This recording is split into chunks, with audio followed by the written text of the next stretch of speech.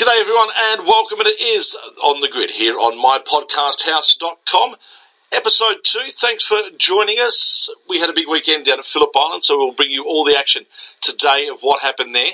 Richard Crowell helped me cover that off. We'll also speak to Scott McLaughlin, Steve Grove and Dale Wood on their performances around the track. We'll have a chat to Braxy about the world of motorbikes. We're going to have a chat to a young gun in just a sec, Brock Feeney, who's been racing around in the Toyota 86s this weekend for the first time, and plenty more as well, including we'll have a quick chat about the return of the Mustang. But let's kick it off. Toyota 86s had their first round for 2019, or 2018, I should say. I'm a year ahead of myself there. And one of the young guns, 15-year-old Brock Feeney, joined me for a chat about joining the category for the very first time. G'day, Brock. How you going? Excellent, mate. How are you, 15-year-olds, running against the bigger boys? Does it get a little bit intimidating? No, I'm finding it fine. I've raced against people older than me for a lot of my career in karting, and especially since I've moved up to seniors this year. So actually, I'm really looking forward to the race that we're going to have this weekend.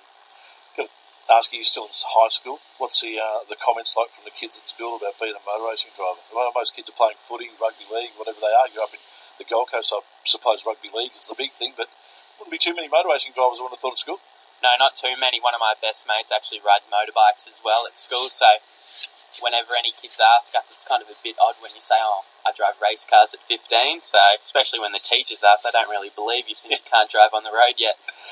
It's funny you mentioned motorbikes. Of course, your dad, Paul, renowned for motorbikes back through the 80s and the like. For you, the move into four wheels instead of two, was that something that you always thought was going to happen, or was there a time where you were probably going to go motorbikes? I actually raced motorbikes from the age of 4 till 9, I believe. And at that time, my whole focus was on motorbikes. I never really thought of racing cars at all. And we went to a holiday over in Thailand, Phuket, and went on the hire carts there and absolutely loved it. And what does Dad think about it? Obviously he's supporting you in your car career, but would he have liked to have seen you probably go further in bikes? To be honest, Dad's happy where I am at the moment. He's very supportive of me. But he's stoked with how I'm going at the moment, so I'm real happy to have the support from my family. Well, mate, it looks like you've pulled the right rein. Current Australia Junior Karting Champ, and it was 2017. What an amazing year it was for you, heading over to Italy for the OK International. You finished 5th there, the highest placed Aussie in that. The Rotex World Finals in Portugal.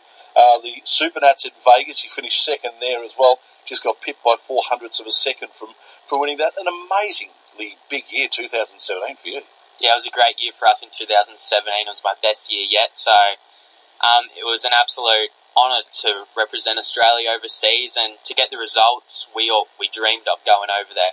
We were hoping we were going to be able to run up the front and to podium in 2 out of the 3 events. Was absolutely awesome. Exactly, and let's talk about the Supernats in Vegas. As I said, 0.04 of a second you missed out on. I mean, gee whiz, to have won that would have been a massive fillip for you. Yeah, it was great once I finished, but also a bit heartbreaking, you know. I've been there many years and had a lot of bad luck, and to finally get a good run through and then lead for 90% of the race and just get pipped at the end, it was hard to take, but at the end I was pretty stoked with 2nd. And then you got the opportunity to race the Toyota 86s over in New Zealand. Final round there, I think you were in the top 10 and then got punted. Yeah, Is that fair to say? Yeah, in the way. I went for a pass and it didn't end up, but we were actually going for the top 5 at the time in the last race there, so we had a great experience over there, learnt so much coming in, so we're hoping we can start off with a good run here in Phillip Island for the Australian Series. Talk to us about the Toyota 86 Series for a young kid coming through as a learning category. It's absolutely great. I've found it so good so far. We got so many people above us that have so much experience, like Jason Bargwanna's the driving coach and mentor for all of us this year, so it's been absolutely great for me and a couple of the other young guns that get the opportunity to race at supercars and meet all these people and just have a run around. You know, it's cost effective and it's just really good for motorsport. I suppose you've set your sights higher for the next few years. You're only 15 now, but I'm sure in the next 3 or 4 years we're going to see you move into bigger and better things. What do you foresee at this point in time, your natural progression? I'm hoping, as I go further in my career, I'd like to end up in supercars. So, to be honest, we've got to get this year through and done. And depending how we end up, you know, we just got to see how we go. And make some steps from there and hopefully end up in supercars or Super 2, moving our way up to supercars in a couple of years. First round of the 86s here at Phillip Island, a fantastic track to race on, isn't it? Oh, it's absolutely unbelievable for my first race here in Australia. To race at Phillip Island is absolutely great. You know, Dad raced here back in the day, and it's really good to come back here. You know, I've been here before for motorbikes watching, but to race here, it's insane. We all set ourselves goals for the year. Yours for this season? I'm sure winning the championship probably isn't one at such a young age, but what are we talking about? Top 10? Would that suit? Well, we've had a pretty good start to the season here at the moment, so I'm hoping by the end of the year we'll be hopefully getting some podiums and maybe even a win at the end of the year. So we'll just keep progressing, see how we go. There's a lot of tracks. At every track I go to, I'm learning a new one, so I'm just really looking forward to the year ahead. I'm sure there's a lot of sponsors you'd like to thank too, and I'll give you the opportunity to do that right now, because without the sponsors, you guys don't get out on the track. So who are they for you? Firestar Developments, we got some people supporting us there. Labras, they're helping me as well. Everyone's been really good. Marriott, Vacation Club, they're supporting me also this year. And obviously Dad's company, Paul Feeney Group, you know, getting me to the track, doing everything. My whole family can to support me, so I just really want to thank them all for getting me here and keep on supporting me through the year. So I'd just like to take the time to thank them, and I'm really hoping that I can get the results for them this year. Good on you, Brock. Congratulations. Enjoy the remainder of the year. Hopefully it's a big one for you, mate, and hopefully we get the chance to have a chat to you in a few years' time as a supercar driver. Yeah, perfect. Thanks for the opportunity.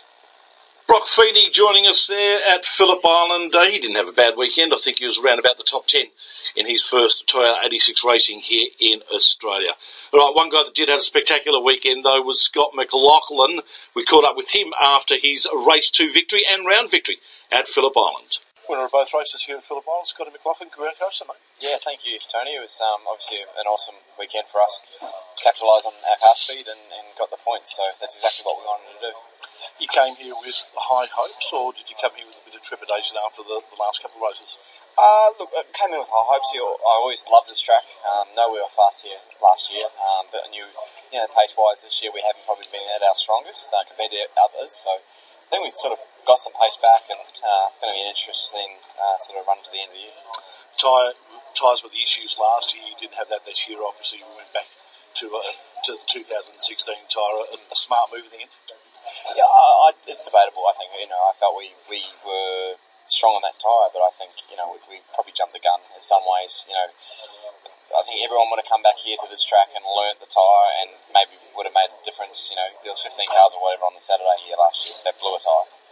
The next day it was like 2 or 3. Yeah. So I think everyone goes into pandemonium and whatever, and it was actually a better tyre for a track like this. Felt actually more safer, not on the ragged edges as much as well. So I think it's a product that the teams try pushing too hard, and then they complain when the tyre doesn't go when they push it too hard. Having said that, though, were you allowed to go a bit more aggressive in your setup with that 2016 tyre this weekend? Yeah, in some ways we did blow a tyre on Friday, but we're just finding the limits with the race run. We found that, but it definitely does heat up the sidewall a lot harder because it's softer compared to the last one. But look, it's all a learning curve, and luckily we learned it pretty well and got a good run. How much do you learn out of what happened towards the end of last year and bring that into this year in regards to moving forward on each round? Yeah, massive. Last year, I wanted to win every race, and I would bomb people and make mistakes and go off the track and stuff. When I had a car that could win the race, I would finish second. So this year, I know my battles. I pick my battles better. I think. Touch wood, that continues. But I think I definitely feel more mature about everything, and like I said, pick my battles when I need to. And if I'm second, if I got a second place car, I'll take the second place car. Like last week at Tassie. Today, I felt like I had the car to win, so I'll pass when I need it. But if I can't get past clean, I'll probably just settle for where I was. And mate, a final one. The Mustang, of course, the big word this week in regards to its release. Yeah. Excites you in regards to the future of this sport? Yeah, fantastic. I think it's great for the sport. To see a big name like Ford come back in, and obviously go in a bigger capacity, and then you've got the whole Ford rivalry that we can all be excited for the next few years at least, but it's going to continue for a long, long time. So it's great for the category, and it's cool for me. I'm really excited for it. To drive a 2-door coupe Mustang is going to be pretty cool, and something that I'll not take for granted. Championship leader and a clean sweep here, mate. Well done. Yeah, thank you, Tony. Cheers. Winner of both races down at Phillip Island, Scott McLaughlin from the DJR Team Penske team. joining us there for a chat. Richard Craill now joins us for a chat as well. G'day, Crailsy. Morning, Shebex. How you going? Man, I'm fantastic. Massive weekend for Scotty McLaughlin. He just did everything he had to do and did it right. Yeah, it was, wasn't it? Maybe it's a lightweight carbon panels they've got on the FGX, Dave. There was some interesting fun jibes about that over the weekend and whether all the parity debate that happened after the opening 2 rounds of the championship was worth it or not. But then again, Scotty was in a class of 1 of the Fords on the weekend, and his qualifying lap on Sunday in particular was extraordinary. It was 0.4 of a second faster than anybody else on the grid, and the next 9 cars were covered by the same margin. So in a field of equals, he was slightly more equal than everybody else and blitzed them over 1 lap, as he's been prone to do. I think it was 6 straight poles for him at Phillip Island as well. Raced his way out in front on the Sunday race, but the Saturday one for me was an epic, where he and Jamie Whincup just traded blows lap after lap, and he worked his way past down at the Southern Loop. Brilliant bit of racing, and it shows that his racecraft is every bit as good as his qualifying craft. So a terrific weekend for Shell V-Power Racing, and a terrific weekend for the championship that's made things even more interesting, if that was even possible. Well, exactly right. And directly after Saturday's race, there was only 1 point in the championship between McLaughlin, who was leading, and Whincup, who had dropped to second. A post-race penalty for Jamie Whincup saw him drop to 4th, and then on Sunday drop even further away. Dave Reynolds now second in the championship. Didn't he have a terrific weekend? In fact, his Sunday drive, I think, best of the year so far. I realise they've already won races this season, but to keep that kind of concerted pressure on Scott throughout the race was really impressive from Dave, and he's driving the best he's ever driven. But the way that Erebus team's functioning as well is super impressive, and I think we get to every round and go, so these guys are actually serious, aren't they? They're actually a competitive race team week in, week out, and they're beating some very, very serious organisations in the championship. And I really like the performance of Anton De Pasquale on the weekend. I know it's already been written and talked about post-weekend, and Dave admitted after his race that his performance on Sunday was down to the De Pasquale side of the equation, getting things right, getting that car working well so they could tune up car number 9 so Dave could be right at the front of the field. So that's impressive stuff from Erebus Motorsport. There were some funny moments in both press conferences on Saturday and Sunday, and I did like Dave Reynolds' comment yesterday where the parity debate came up again, and Dave Reynolds said, well, anyone in front of me is cheating and anyone behind me can't drive. And Scott looked straight at him and he said, so what, I'm cheating? And then Rick Cully said, I can't drive. There was some good humour and some good mood through both press conferences. It was nice. Yeah, it wasn't Rick Kelly in great form on Saturday as well, that long overdue podium, and we can talk about that, but the performance from Nissan was outstanding. But Rick Kelly sort of just threw one out there going, up until Friday night, we thought the highlight was going to be Schnitzel night in Team Catering. So he turned it around pretty quickly, and he made a quip about how they usually overtune their cars overnight and go backwards on the Sunday, which clearly they didn't do because they improved on Sunday and had a crack at winning the thing. So that was another great result. Yeah, it's good to see the banter, isn't it? A couple of different faces up on the press conference was good to see. Well, they improved that car so much that Michael Caruso's car obviously got a kickback from it, as well as Dave Reynolds may have on the Sunday. Caruso was quite strong on Sunday as well with the Nissan. Yeah, it was. I mean, it's about time, isn't it? They were desperate for a good weekend. They need to do more than what they did at Phillip Island. They need to back that up now at Barbagallo, where they've traditionally been reasonably good. Then they need to back that up again at Winton, where they've traditionally been very good. It's probably their best racetrack. Of course, the scene of a win a couple of years ago.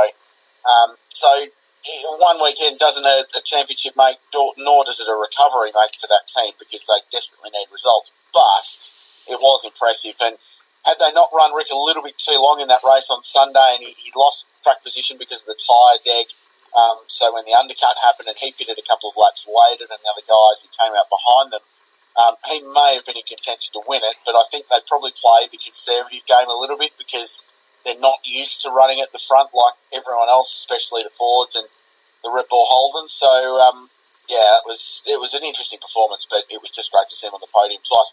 I think it's something like 1,000 days since his last back-to-back podium weekend or something like that. It's a ridiculous stat. I don't know the number off the top of my head, but it's a very, very long time since Rick got 2 trophies in a weekend, and think it just reminds everybody of how capable a driver he really is. Yeah, no, good on him. Well done. And great work by all on the grid. Ones that didn't finish on the grid, were there any disappointing drives for you? Well, I mean, what went on with the Red Bull Holden Racing team? They were pretty ordinary, weren't they? And they don't seem to have a middle ground this year, Crosby. They either get it right or they get it severely wrong.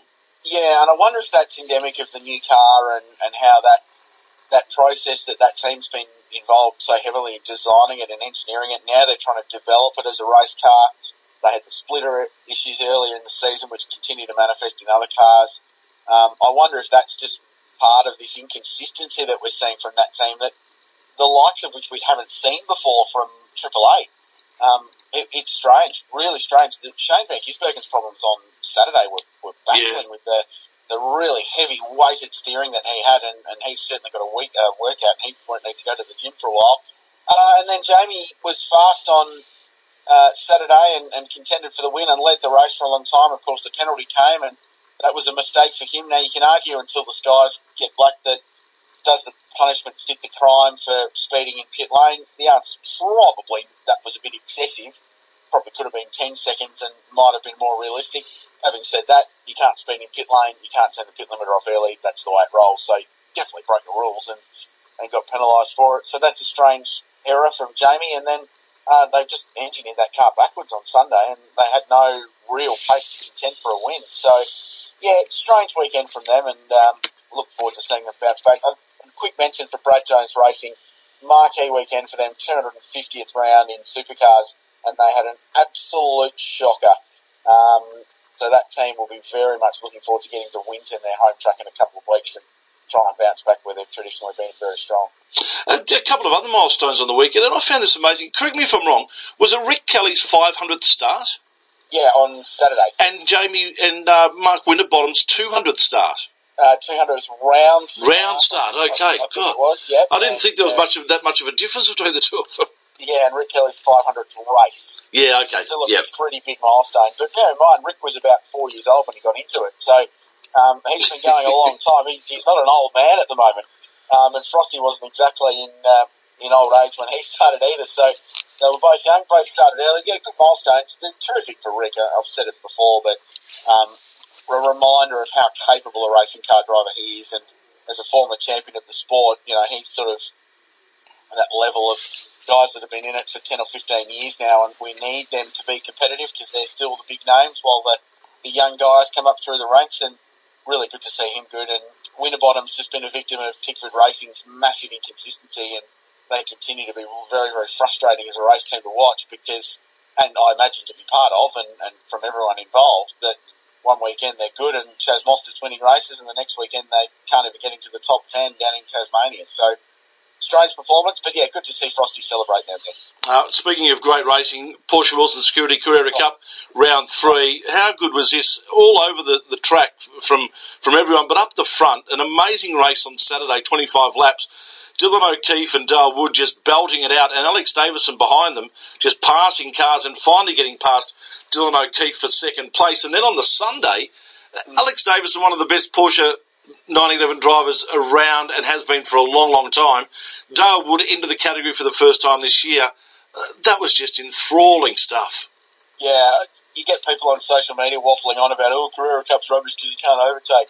I'm going to show them that Saturday race, I think, and the moves that Alex Davison made, every single one of them at MG, the braking zone there at turn 10, surgical precision, just diving down the inside, pass after pass, passed his way from 6th to 2nd. On the last lap of that race, and then the Sunday race was a different style of motor race, and Dale Wood and Alex Davison both driving their cars 11th, 10th. They were all a bit conservative early in the Saturday race because no one knew what tyre wear would be like, but they got halfway through the race and went, hang on, these Michelins aren't degrading almost at all, so we can have a proper crack, and that's when Alex started going bang, bang and passing cars. But what it meant was on Sunday that everyone was on the absolute ragged edge from lap 1, and that's what delivered that brilliant battle between Dale Wood and Alex, as you mentioned, and a brilliant defensive drive from Dale Wood. I don't know how he held on to the lead because Alex threw everything he had there, but Dale said after the race it's one of his most enjoyable races in his entire career. which sums up how good it was. It was thrilling to watch. It's a great championship at Shebex. It's better than it's ever been. I think it's, after supercars, the most competitive category in Australia at the moment. The racing is very, very high quality. You know when you pass a car in that category that you've earned it, you've worked for it, and it's something significant. So they've got 8 weeks off before Darwin.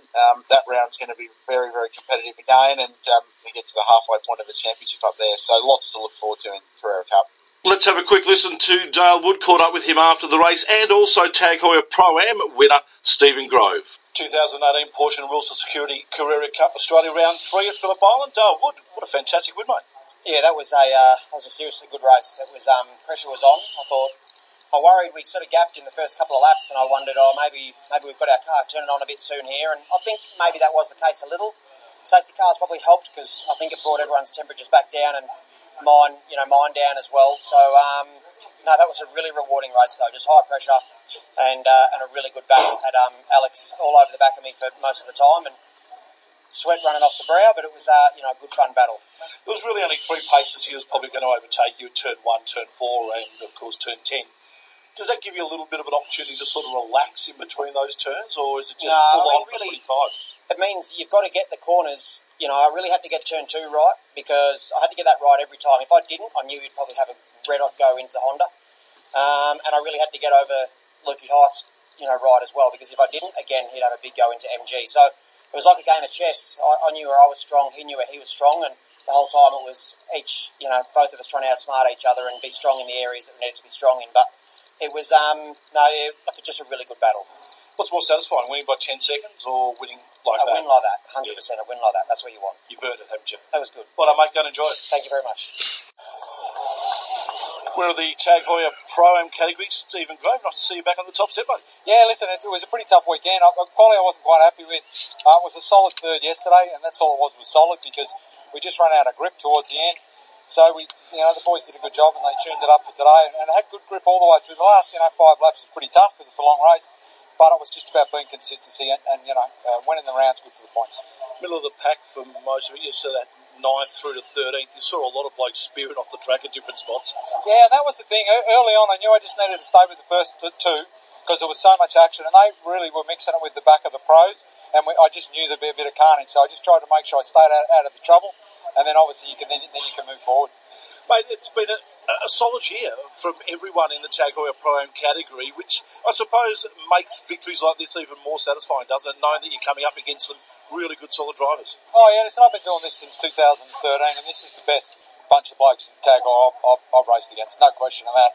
Anyone can win on the day, and to win a round is really special because they're going to be few and far between because that's the level of the guys that are racing in this category now. Congratulations, mate. Well done. Appreciate it. And just quickly off the back of that, Crowley, Stephen Grove, also great to see him back on the top step of the podium.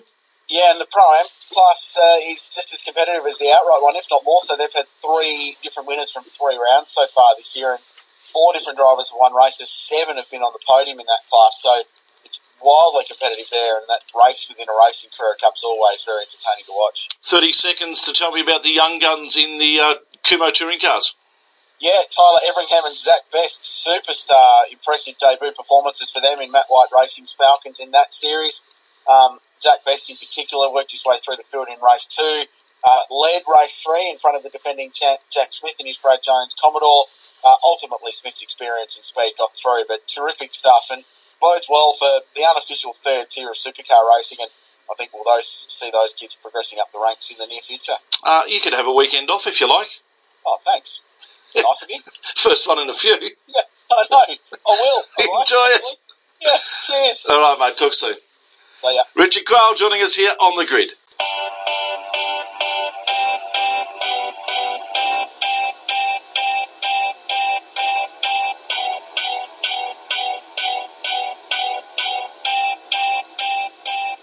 All right, time to catch up with our mate Braxy to talk everything 2 wheels. G'day, Braxy. G'day, Shebex. How are you on this fine Monday morning? Mate, fantastic. Thank you. Fantastic. How was your weekend? First of all, you did what I did last weekend and spent it down at Tailem Bend. Of course, you were there for the Australian Superbike Championship and also the Asian Road Races as well. What did you think of it? Unbelievable. What a facility.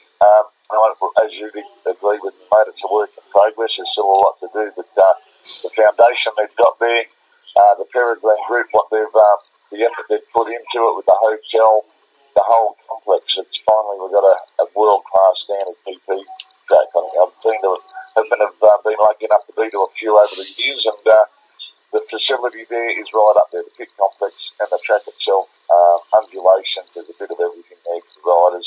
You don't get a rest on a motorbike, that's for sure. Only on that straight, and that goes past pretty quick, but no, they should be very proud of what they've done. And, with the go-kart track they're building and putting in the motocross track, the drag strip, it's going to be endless in an industrial area. Awesome. And the people that are running it, the passion that they're showing and the dedication, it's excellent. I'll probably be one of the focuses of racing in Australia from now on, I think. No doubt about that, Braxy. You hit it pretty much right on the head. And what happened over there in the Australian Superbikes this weekend? Well, Troy Herfoss extended his lead in the championship. He went in there with a 10-point lead on the Penrite Honda over Josh Waters, who was the defending champion, 10 points behind, and Wayne Maxwell was a further 8 points behind him. And it was 3 races over the weekend. Wayne Maxwell got on pole and he was looking pretty dominant. Got into the 152s to qualify. And Herfoss was second, and Troy Bayliss always up there for the entire test and the 3 days of practice qualifying and racing, pole, third position on pole on front row of the grid. And Maxwell won the first race. After Bayliss left for a while, he ended up second, getting on the podium again. And Troy Herfoss blew the start completely when that launch control didn't work, so he was off on about 20th position, but fought his way through to third position. From then on, I said in the commentary that he's going to win the next 2 races, which he did. He got luck to start in the second one yesterday morning, but managed to get through. Bayliss was again in the mix. Wayne Maxwell in there as well, but and then in the third one, it got shortened due to a crash of the old voice, Troy Bayliss, with a big high side going through turn 10 while I was calling at Space Shuttle corner, because there was a lot of high sides coming out of that corner, and I think you'll agree that change of direction caught a few of them out, but Troy Herfoss now has a 23-point lead in the championship. He leapfrogged Josh Waters, who had a shocker of the weekend, at DNF in the second race yesterday, and then on the third race I think he finished about 8th, so he's dropped right down to 6th position at the moment. Daniel Falzon's gone up to 3rd position in front of his home crowd. Bayliss is in 4th position, I think. Wayne Maxwell there, so they're tightened up at from 2nd onwards, but could be a defining moment in the championship with Troy Herfoss, 2 wins in the 3rd, and extending his lead to 23 points. You also had... Sorry, mate? I was going to say, sorry, you also had the Asian road bikes there, Braxy?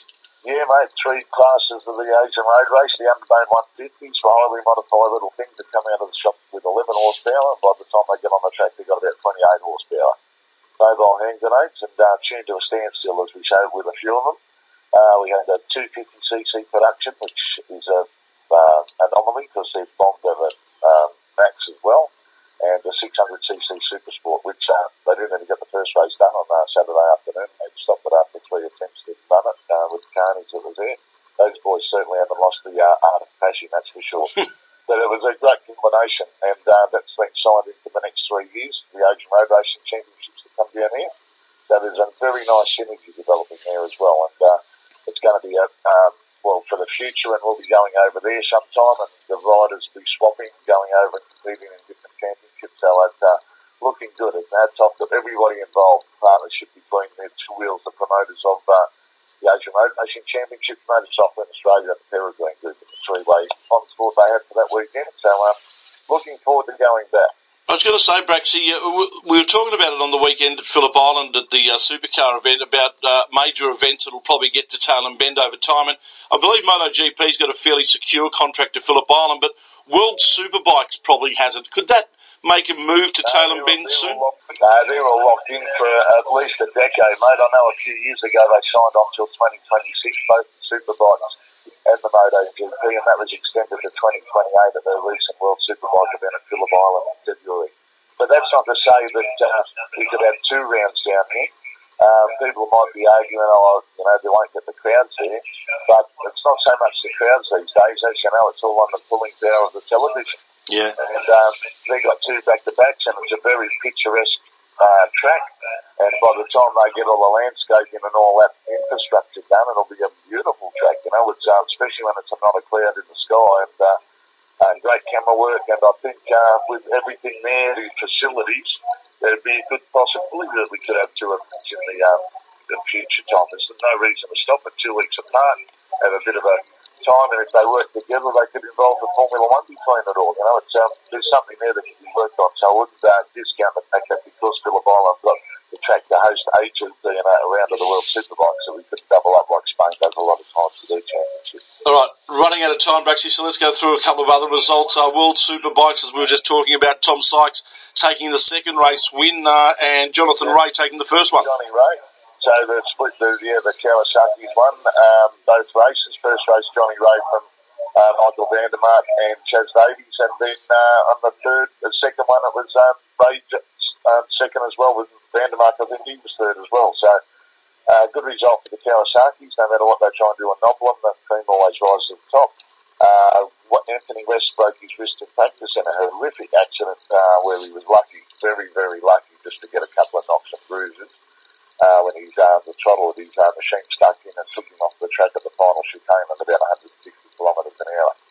And finally, Josh Hook, who won the local lad from another Taree typhoon like Troy Bayliss, won the Le Mans 24-hour race with his Honda team as well. And maybe to the purists it wouldn't look good, but him and his team did a shoey on the podium. So it's speedy, mate, but speedy.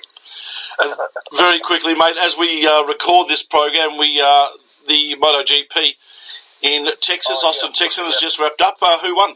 How could I forget that? Mark Marquez, after being penalised and put back on the fourth cell after claiming pole position in an incident with Maverick Vinales, his fellow countryman, where he balked him on Vinales on a quick lap. He was pushed up at pole position, and everyone's Zarco second. They all moved up. They won with Iannone on there as well, but Marquez won pretty comfortably.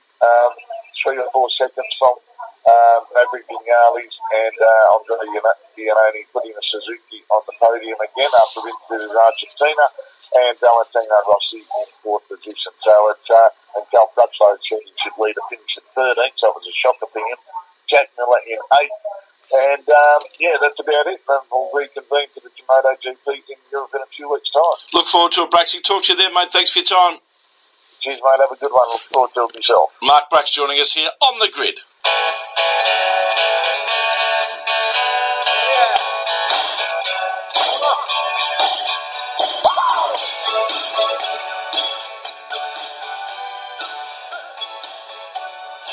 Hope you enjoyed our second podcast of On The Grid here on mypodcasthouse.com. Thanks for joining us. Thanks to all our guests today. We look forward to bringing you another episode next week right here on mypodcasthouse.com.